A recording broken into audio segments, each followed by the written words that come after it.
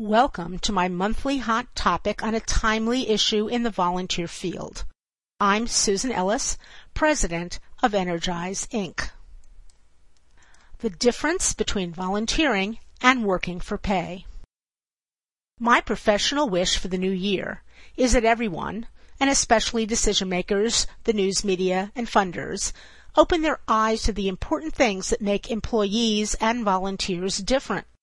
Much of volunteer management today focuses on the similarities of volunteers and employees, how both groups are recruited and supported to be successful in working toward the same mission.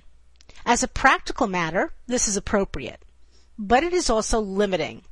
It tends to push volunteers into uniformity rather than celebrating their potential to act with far fewer boundaries.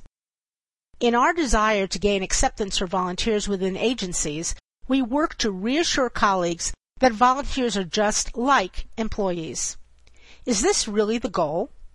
Think of what we might accomplish if volunteers had free rein to make the most of what distinguishes them from a paid workforce. Flexibility, the luxury of focus, short bursts of energy, and multiplicity of perspectives. The distinctions between the two groups are vital because we need both for different reasons. In this hot topic, I will focus on three main differences: the work available to them, the hours they work, and the reasons they work. The work available to them. Employers establish criteria for the paid workforce they will hire based on two main factors. One, the amount of money available to pay salaries. No more money, no more paid jobs until additional funds can be generated.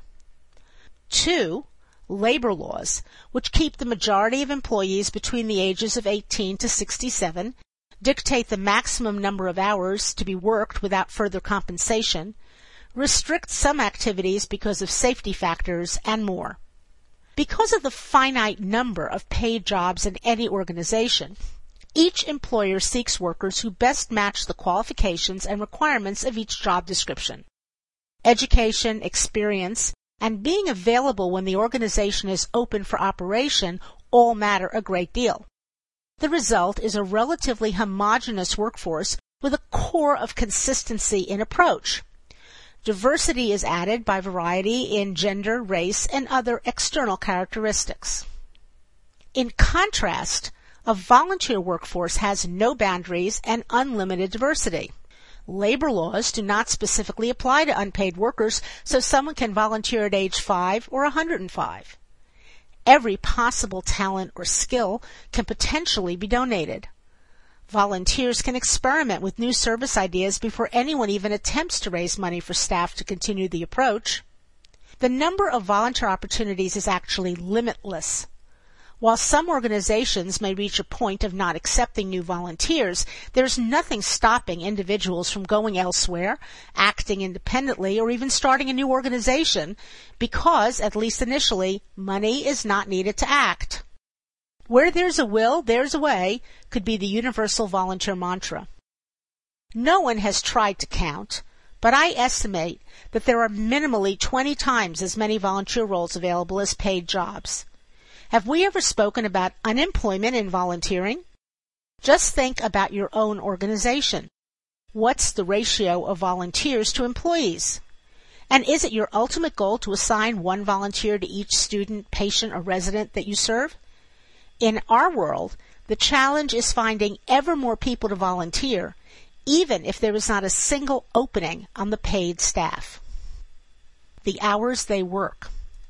There is variety in the hours employees or consultants work for pay, since there are hourly wages, seasonal work, and even 24-hour positions such as the military. But the vast majority of wage earners work between 20 and 40 hours a week, and, for any individual organization, mainly on a schedule determined by when a physical location is open. The very term business hours refers to the generally accepted Monday to Friday 9 to 5 time frame for paid work, even though there are many exceptions to this rule. The point about volunteers, however, is that there are no rules. Certain volunteer assignments do require the person to go on site and donate their services on the same schedule as paid workers, but many volunteers have far more flexibility than that. They, too, can be immersed in service 24 hours a day, such as the Peace Corps, or give the equivalent of full-time jobs. But most volunteers give far fewer hours per week than employees do. In fact, at the moment, we are pushing the time bar lower and lower, from single days of service to a few minutes of volunteering via cell phone, time so short that no one would create a paid job for it. Further, volunteers can give their time at any time. Often, especially in all volunteer associations, what makes volunteers burn out is the lack of boundaries. An employee can say, "I'll be reachable tomorrow from 10 to 3. But volunteers call each other at night, on weekends, and at all hours. For some organizations, it is only volunteers available to clients at midnight or on weekends. The reasons they work. Despite our dislike of negative stereotypes about volunteers, we tend to accept blanket statements about employees. Recognition events that praise volunteers as the heart and soul of the organization insult employees by implying that somehow getting paid reduces compassion. Dedication, enthusiasm, and caring are personality characteristics that can be demonstrated by both paid and unpaid workers. Devotion is not what separates the two groups, money is. Most people need to earn a living, and so the decision to get a paying job is mainly a necessity, not a choice. Going after or selecting a specific job is influenced by many variables, but the first critical step to employment is an employer with a job opening or money to pay for service. Volunteering is not a substitute for paying work, except perhaps for the very rich. It is most often done in addition to earning a living. But because it is not due to financial pressure, volunteer service allows the doer to follow any interest, cause, or passion. As Ivan Shire observed, volunteers are dream chasers, making those who lead volunteers dream catchers. They can support established organizations or protest against them.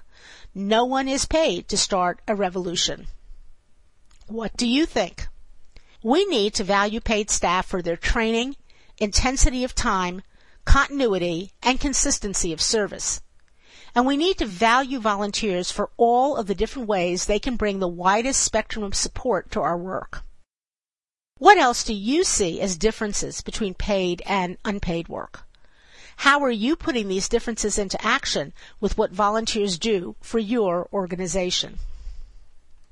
This hot topic is also available in written format on our website, where you're welcome to come and post a response, as well as read the comments of other site visitors.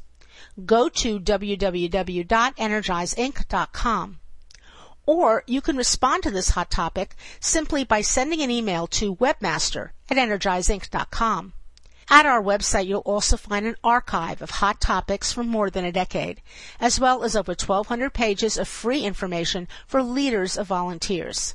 Thank you so much for listening today.